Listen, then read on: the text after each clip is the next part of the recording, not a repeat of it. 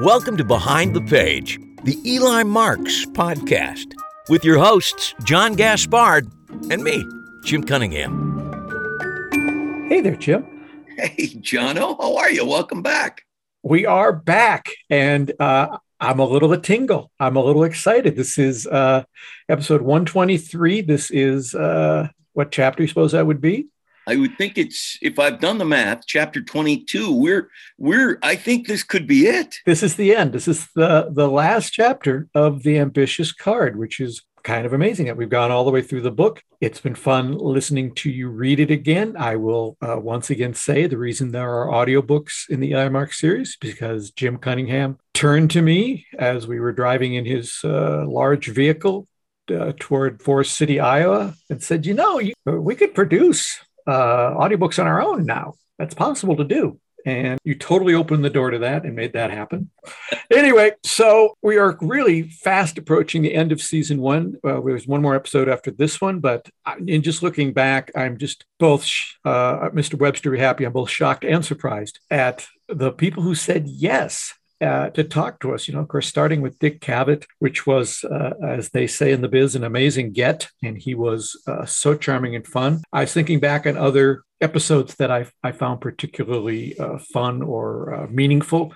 Not that they all weren't fun, but some stand out a little bit more. Jay Johnson telling us stories about his friend Harry Anderson still touches me. The Carissa Hendricks episode. Mind-blowing.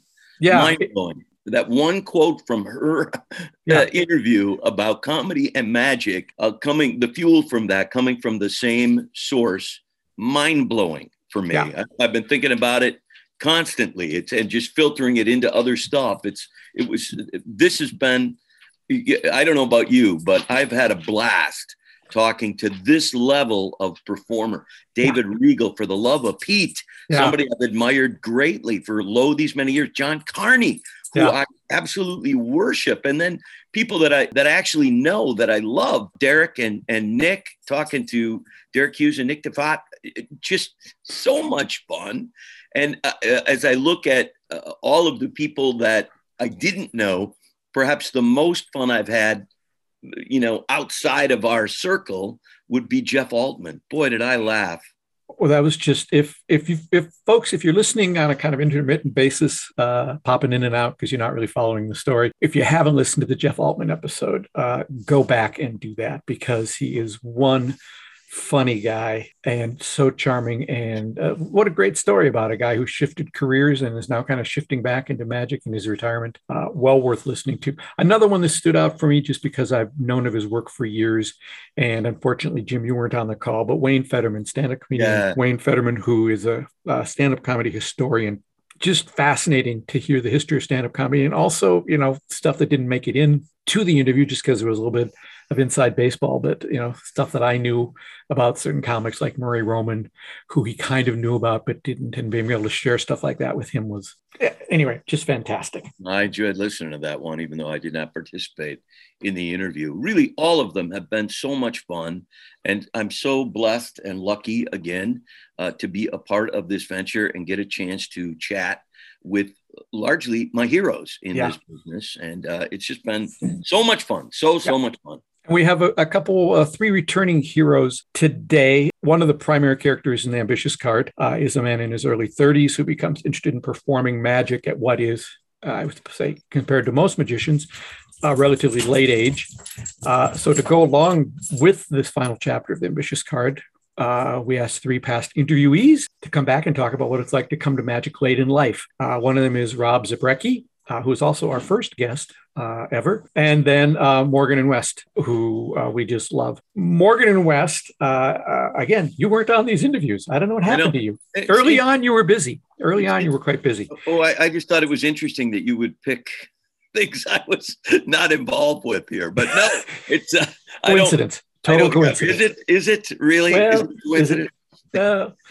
I'll leave that for the listeners to determine. Anyway, Morgan and West were both essentially high school teachers, and Rob Zabrecky was in the punk band Possum Dixon. He's told the story on many other podcasts, so we sort of abridged it a little bit here. But as his band was breaking up, as he told us, he was looking for another artistic outlet, and magic sort of found him.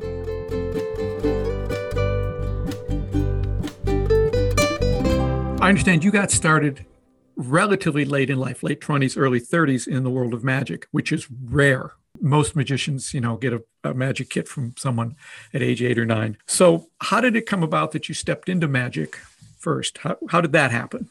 Well, completely on accident is the first sort of part of the equation. And the second part is underneath that accident, I did have this burning desire to reinvent myself as a creative performer.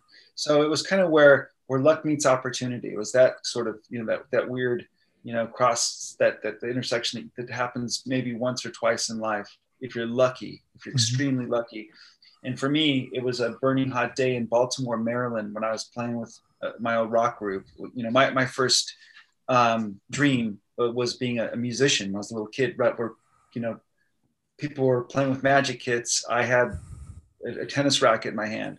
I was jumping around to Cheap Trick and Kiss records and stuff like that. So I was fulfilling that dream in my 20s. And I was walking around after a sound check in Baltimore, sightseeing. And there's an air conditioner because it's so hot out. I got to duck in this place. And it was a magic shop. So in a nutshell, walking in there was transformative for different reasons. And it really kind of like going there led to a number of events that led me to, eventually going to the Magic Castle a few months later and falling deep into magic as a subculture, as an art form, and as a new way of life and a new sort of like, it's going to sound crazy, but a career path after 4 or 5 months going, no, I don't want to do this. I have to do this. It was like a magnet. It was very strange. So now that you've been doing that for a few years, what advantages do you see to coming at magic late in life?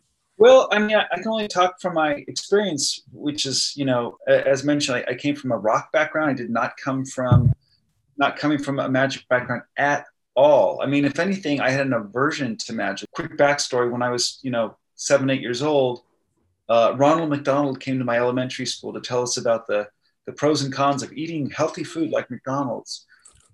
And brought me on stage, this embarrassed little kid, and poured evaporated milk in my head and made me feel really embarrassed and sort of ashamed to be alive. It was terrible. That was my experience with magic, and sent back to my seat. I forgot all about it. Tried to forget all about it. So I came to magic from a background of being a musician. So I did understand an art form, so to speak. I understood timing and rhythm. Working with a band, being on stage, having the lights hit my face, knowing to show up to the gig and do it. Not always in the best state of mind at that point, but like I got it. I got showbiz, so to speak. So that was ingrained. But I came at it with more of a punk ethos, I would say. Of like I was thinking for myself. I wasn't I wasn't sort of in a box that other magicians have where they everything can and sometimes is often very regimented of how magicians work and the way that they work. And so I came at it from a very different background, and also love of all of the arts, and that goes for visual art, all kinds of music, dance, architecture, everything. I really came at it with all these different influences. So by the time I got there, I'm like, yeah, I'll make a magic show. And what I'll do is I'll my girlfriend and I will dress ourselves like 1920s ghoulish characters. We'll pour on a bunch of makeup. We'll get cool looking old props. We'll make it like a silent film. We'll get super cool Nina Rota music, who did the Fellini soundtracks, and Angela Badalamenti, which we had like a knowledge of. Just a lot of magicians, I won't say that all of them don't have that, but like they don't pull from those resources. They go, oh, I need music. I'll just get some stock music from this. And oh, this will be fine. I'll just put on this. This is what other magicians wear. So I'll throw on this jacket. And, there was almost a template, and I didn't use any of those templates. I was like, oh, I saw it as an art form. So I was able to, pull in my influences from all these different places. And that in turn gave me a unique point of view and a way to sort of like take a stab at, being somebody in the art form. And what was the hardest part for you at that point with learning magic and making that transition? Well, the hardest part when you come to magic when you're 27 is you see all the other magicians who have an understanding of like magic of let's. So in magic, there's a set of books called Tarbell, the Tarbell set of books. It's a great collection of close-up, stage, and parlor magic, produced by a man called Harlan Tarbell, who it was like a mail order service originally. You could learn trick by trick how to do everything in magic, and most magicians have a pretty good knowledge of how card tricks work and how stage illusions work and how mind reading works. There's a lot of, you're talking, decades of research and development. So they've got like an encyclopedia. Any magician, I would say, worth his weight would have a pretty strong concept of all these types of magic. Well, you show up when you're 27 and you go, how am I ever going to catch up with these guys? And the answer is you're not. And how am I ever going to learn about the history of magic that they've been learning since they were little kids? You can, if you do have a burning desire like I did, you cram and you become obsessed with it, and you wake up reading about it, and you practice as much as the other guys. It's different. You come to it with that different thing, and I think that is was the main thing, is knowing that I could never catch up with the rest of the guys. Do you feel like you've caught up a little bit?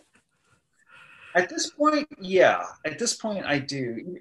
Even though, like, I know what it's like to be a little kid and have like rock and roll in my blood and in my bones, and that to me isn't this innate thing that I definitely get.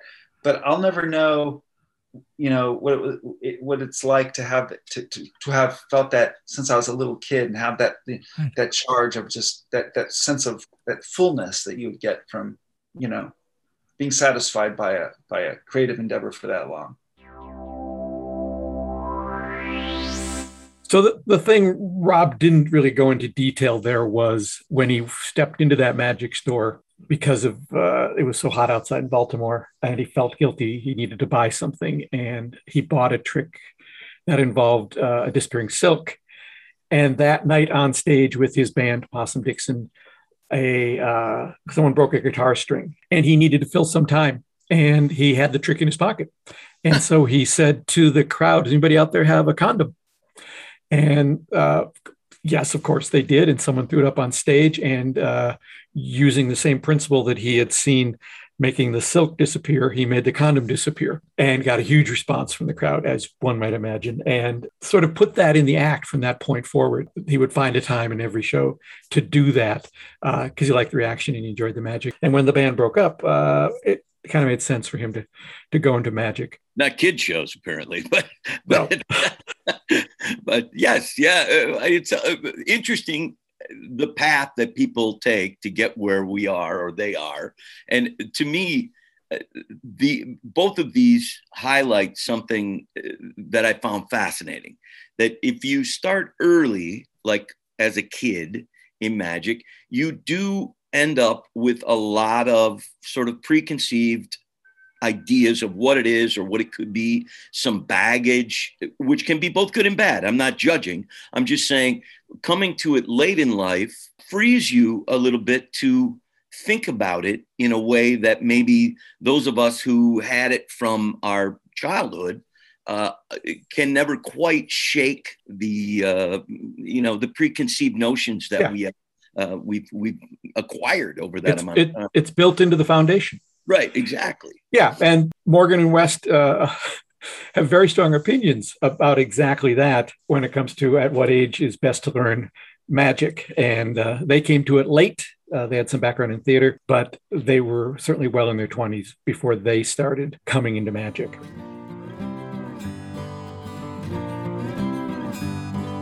What were the benefits of coming in at it that late? I genuinely think, and I think Reece would agree with me, I think magic is a terrible hobby for children. I think the performance of magic is a terrible hobby for so children. not learning tricks is fun, but as in kids trying to do magic is often dreadful. In the same way that performing music is often a terrible hobby for children. Like there is nothing wrong with the hobby of learning to play the violin. There is nothing wrong with the hobby of, I like doing drama, so I go to Stagecoach or I go to the drama club or that sort of thing. And there is nothing wrong with the hobby of, I like doing card tricks or I like playing with coin magic, so I learn these things. They're all great things to do. But the performance itself is a completely separate thing. And also the thing with magic is that the skills you need to genuinely be good at magic are, I mean, it helps to have quite big hands, for one, but generally is good hand-eye coordination, which you genuinely don't have as a child. Your brain has not developed enough. And it is a thing you learn over the first large chunk of years of your life and develops right through your adult life. And so 8-year-olds just don't have good hand-eye coordination. They learn things very quickly, but they don't naturally have it. And also a thing that takes years and years to learn, which is awareness of the people you're talking to and an empathy for the people you're talking to and dealing with. Because a big part of magic is basically do the move when no one's looking. And to do that, you need to know when no one's looking, which means you need to expand your worldview out of yourself and to everyone around you. And that's something that kids are really, and we both used to teach secondary school kids or high school kids, we know that kids really struggle to see beyond literally their own reach. And so most magicians who've been doing magic since the age of 6 spent the first 10 or 15 years of their magic career learning stuff. And then the good ones then spent another 10 years unlearning all that stuff. And the bad ones didn't. And it also, when you're 8 years old, you learn magic tricks by you read the script, you learn the script, you read the moves, you learn the moves, you do the move in the script. And we've all seen kids do magic like, oh, and here I have a thing, blah, blah, blah. And they're just saying lines and doing that. And that teaches magicians that the way of doing magic is to buy a thing and learn the secret, learn the words, and then do them together. And maybe you've read some advice that says maybe put in a few jokes, but kids aren't taught the idea of, well, just take some stuff and begin by writing your own things. Like when we first started doing magic, it never occurred to us to not write our own scripts. We used to like steal horrendously from other people as well. Like, we'd rip off stuff. Mostly Darren. We'd spend a long time ripping off Darren in various ways, including sort of sitting in my room in university and watching the DVDs from Trick of the Mind and going, I wonder how that works. Well, you could do it this way, and kind of reverse engineering various methods. But even then, we never stole his words. No. Because for us, it seemed so obvious. I mean, partly we were adults and we were doing a lot of amateur theatre, so we already were kind of people that wrote lines and wrote jokes and things like that. But it never even occurred to us that you would get a script with the thing and that's the script you'd perform. Very early in our careers, must have been about 2010, 2011, we did an audition for a TV show called Help My Supply Teacher's Magic. The email that came with the audition said, and you need to prepare a version of Professor's Nightmare. And it didn't occur to us that there was a script for this attached.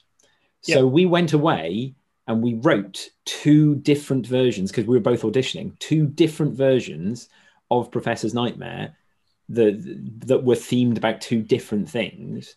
And we turned up and we did them. And then it was Anthony Owen who was auditioning because it was his thing. And he said, that was great, but did you not prepare the one that was attached, the script? And we were like, what? There was a script? Sorry, what? Hadn't even occurred to us. Hadn't even occurred to us that they would just give us the words to say. Yeah. I think the only true advantage of starting magic when you're 8 years old is so that when you're 28, you get to say, I've been doing magic for 20 years.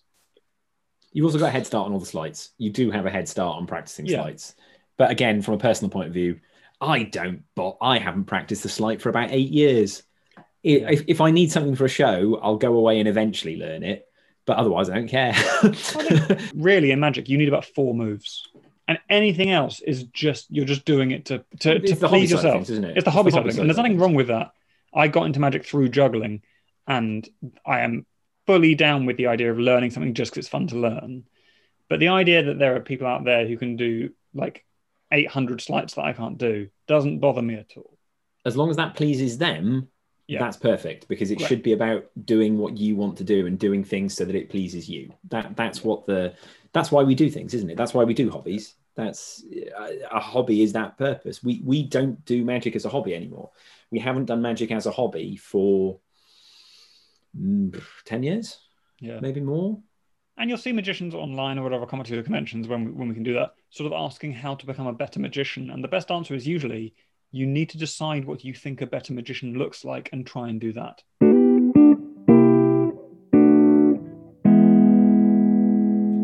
That idea of deciding what a better magician looks like and becoming that, really is kind of the heart and soul of their act. That's what it's all about. It's just getting better every single time. And, really that quote certainly applies to, what does a better magician look like? Try to do that. That really could apply to absolutely anything you're interested in doing with your life, whether it's artistically, financially, as a human being, it's another one of those light bulb moments that it's just so concise that you can just take it and go, yeah, I can just speed up time essentially by saying, this is somebody I admire and look up to. How can I incorporate some of what they do or how they do it into my day-to-day to get where I want to go? It's just this, among the many things that we have learned, that along with the fact that magic and comedy share a fuel source, may be the most transformative for me as a performer and as a human being. Well, I'm glad we were able to share that with you. Very nice, very kind. I think I mentioned this in past episodes, but that idea of figure out what a better magician looks like and try to do that connects back with something our pal, business speaker Joe Calloway has said for years. Find something that works and then find out what's your version of that. What is your version of making that very thing happen? So now it's time to listen to the final chapter of The Ambitious Card. And I think we're kind of trying to draw it out before we get to that because we don't want to say goodbye to The Ambitious Card. I'm tearing up a little bit. Yeah, it is that way, isn't it?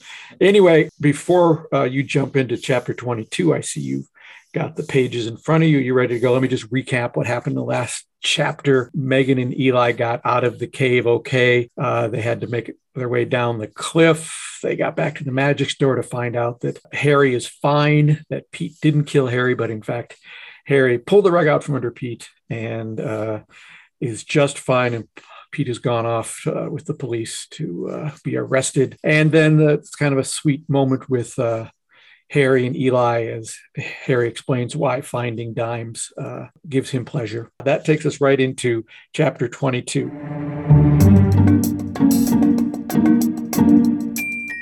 The Ambitious Card, an Eli Marks mystery. Chapter 22. Okay, I asked you once and you didn't give me a straight answer, so I'm going to ask you again. Ask away, I said, although I can't guarantee an improved result. It was a cloudy, crisp day in late November, and Megan and I had decided to take a walk along the Minnehaha Parkway. After some charming, aimless strolling, we found ourselves seated on a wooden bench. She pointed at the object in front of us. "What's the deal with that bunny?" Megan asked. The bench was just a stone's throw from the giant rabbit statue. "I have no idea," I said finally. "Harry's intrigued with that rabbit as well," I added, although I don't exactly remember why. "How's he doing?" "Harry? Harry's good, I think," I said, taking off my gloves and setting them on the bench next to me. I pulled off my wool cap as well, since it was starting to feel a little warmer for November, that is. He started talking about Aunt Alice more, which I think is a good sign. He's not exactly moving on, but he's moving ahead, if that makes sense. "I think it does," Megan said, as she took off her own gloves. We had both bundled up for cold that apparently wasn't happening.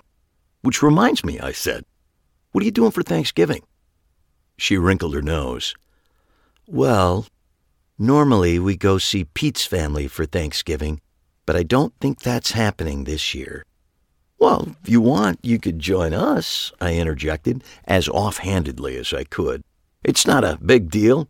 It's just Harry and me, and my friend Nathan, and that British writer Clive, and whichever the Minneapolis Mystics don't have a gig that day, which generally means all of them. Basically, it's everyone we know who doesn't have anywhere else to go." "That sounds like fun. I did tell Franny that she and I might get together." "Bring her along. The more the merrier." "I think she'd like that," Megan said. "She's almost back to normal health-wise. And who knows? There might be some sparks with Harry. 2 psychics at his dining room table? I can pretty much guarantee that there will be sparks with Harry," I said. We both laughed, and then I felt a need to amend that thought. Although, actually, I'm not so sure that's the case now. It might have been true a month ago, but now I'm not so sure. He's mellowed in that area, and I think that's due in no small part to you. I picked up Megan's hand and held it. She leaned her head on my shoulder. But if Franny's looking to hook up with a guy her age, I can promise you that we'll have plenty of options for her to choose from, I added. Speaking of hooking up, Megan said, sitting up straight and turning toward me, I meant to tell you, I ran into Nova. She and Boone got back together, and you'll never believe this.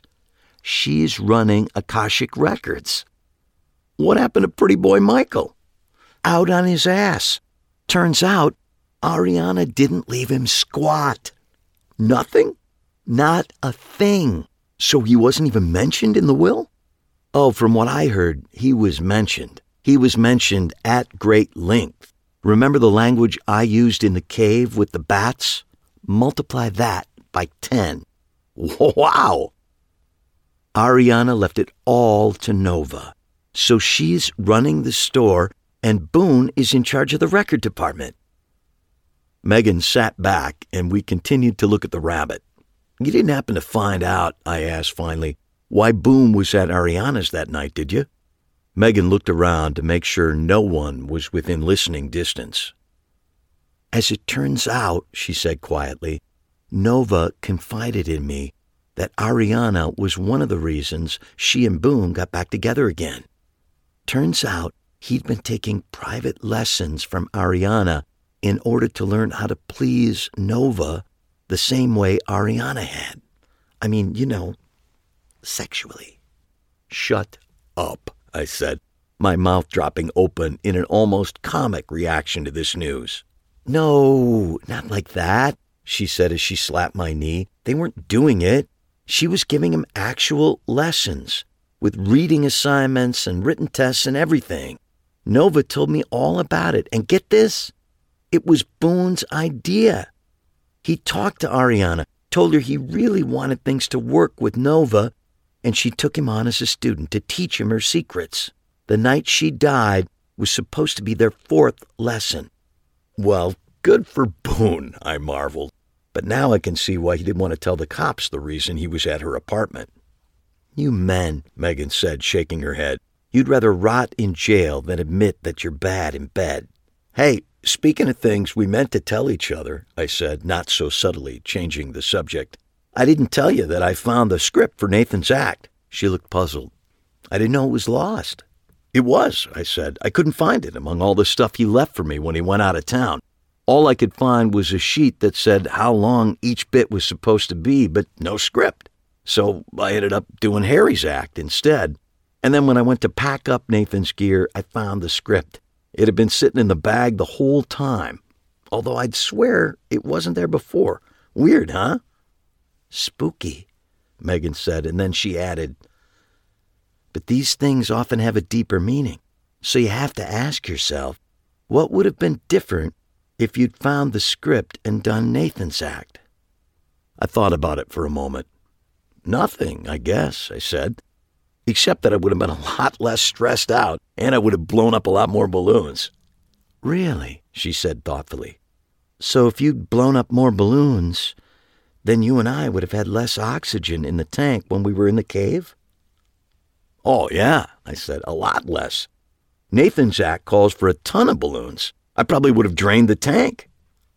So, she said slowly, if you had found Nathan's script, you would have done Nathan's act, and then you and I would have died in the caves from lack of oxygen. Well, I said just as slowly, you're making a bit of a leap there. Not much of a leap, she said. These things always happen for a reason. I thought about this for a long moment. I could feel her looking at me while I thought. It felt like she was smiling at me. So let me see if I understand this, I said, turning to face her. You think some supernatural force hid Nathan's script for me so I wouldn't use up all the air in the tank? And this supernatural force did that so we'd have enough air to survive on when we were trapped in the cave? Is that what you're saying?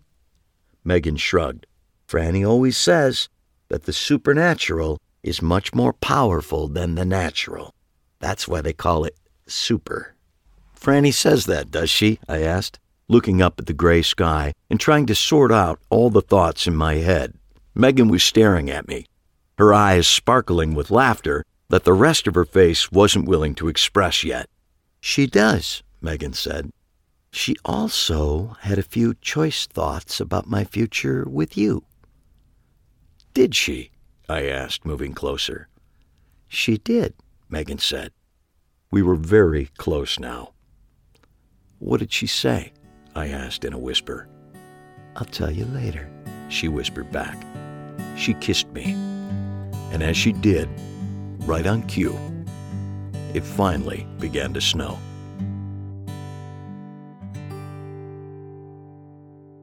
Oh, and there's the theme music for the end of the book. That's the little theme that'll turn up at the end of every Eli Marks book. It's not the same as the opening theme. It's a little sweeter thing. Anyway, I will say this because people have asked about it. The character of Franny, who ends up with Harry in a relationship in future books, was supposed to die in this book. She was. Did you just tip something to? I think it's kind of obvious in the last chapter. Do you think? that there's a little spark? Yes, I think so. I think it's obvious that there's something's going to happen. But I will say this. Franny was supposed to die. She was supposed to be the last victim of the killer, but she was such a fun character that just putting her in a coma for a little while seemed to do the trick. She's based on a woman both Jim and I used to work with who's left us now, but is still with us in spirit because how can you not love someone who is at a corporate event in charge of making everybody happy, and you approach her and say, how's it going? And having her turn to you and say in that gravelly voice, I hate people. God bless her soul. Yes, she was one of a kind. Anyway. Hey, let me just say this. I know that your life has been threatened should you ever decide to hurt Uncle Harry. Yes. More than one reader has expressed a deep, deep love for Harry and yes. What might happen to you if you ever make the decision to hurt or kill, God forbid, Uncle Harry. Yes. I'm not talking about me now. I'm talking about actual readers of this series sending you emails that say, if you ever. I believe in my heart that they would be fine with Eli being killed as long as Harry survives. I agree. And I think Harry would be fine with that too. Anyway, that brings us to the end of The Ambitious Card. We have one more episode 124, with a very special guest and kind of a special treat. And then we're going to launch into season 2, where we listen to you read The Bullet Catch. That's a good one. Yeah, actually, it's one of my favorites. And just like this last season, we're going to have some incredible guests lined up, some of whom we've already talked to. Anybody jumping out at you, Jim? I really enjoyed our time with Harrison Greenbaum. That was a delight. I enjoyed Joshua J. was a fun interview. What a bright, insightful David Parr, who's a dear, dear friend of mine. I've known him for 30 plus years. So talking with David, who's super bright and insightful himself. Yep. That was great. How about you? Anybody? There's so many people that I'm thrilled said yes. Kayla Drescher, who runs the Shazam podcast. Kayla's just terrific. And she and Carissa, when they started that podcast, brought a perspective to me that I needed in writing the books that I wouldn't have gotten elsewhere. Nice. We got to talk to Stan Allen, who is there a nicer guy in the world? I don't know. Jonathan Levitt, John Armstrong. Anyway, there's a lot of really great people coming up, including kind of a little left turn. We're going to open that season with Dennis Palumbo, who is a mystery writer and a psychotherapist and co-author of My Favorite Year.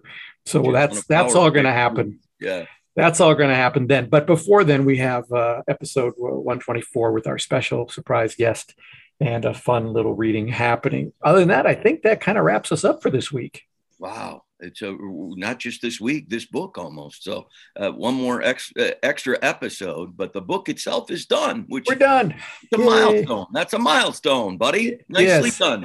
You did all the heavy lifting. Really, just great stuff. And if you are listening to the show, folks, and you have yet to subscribe to our podcast, I urge you to do that politely, but it would be wonderful to have you as a subscriber. And I know that if you also review us, that really does help us as well. So if you're enjoying this and you're looking forward to season 2, subscribe and say some nice things in a review, and other people then will have a chance to enjoy this like you are right now.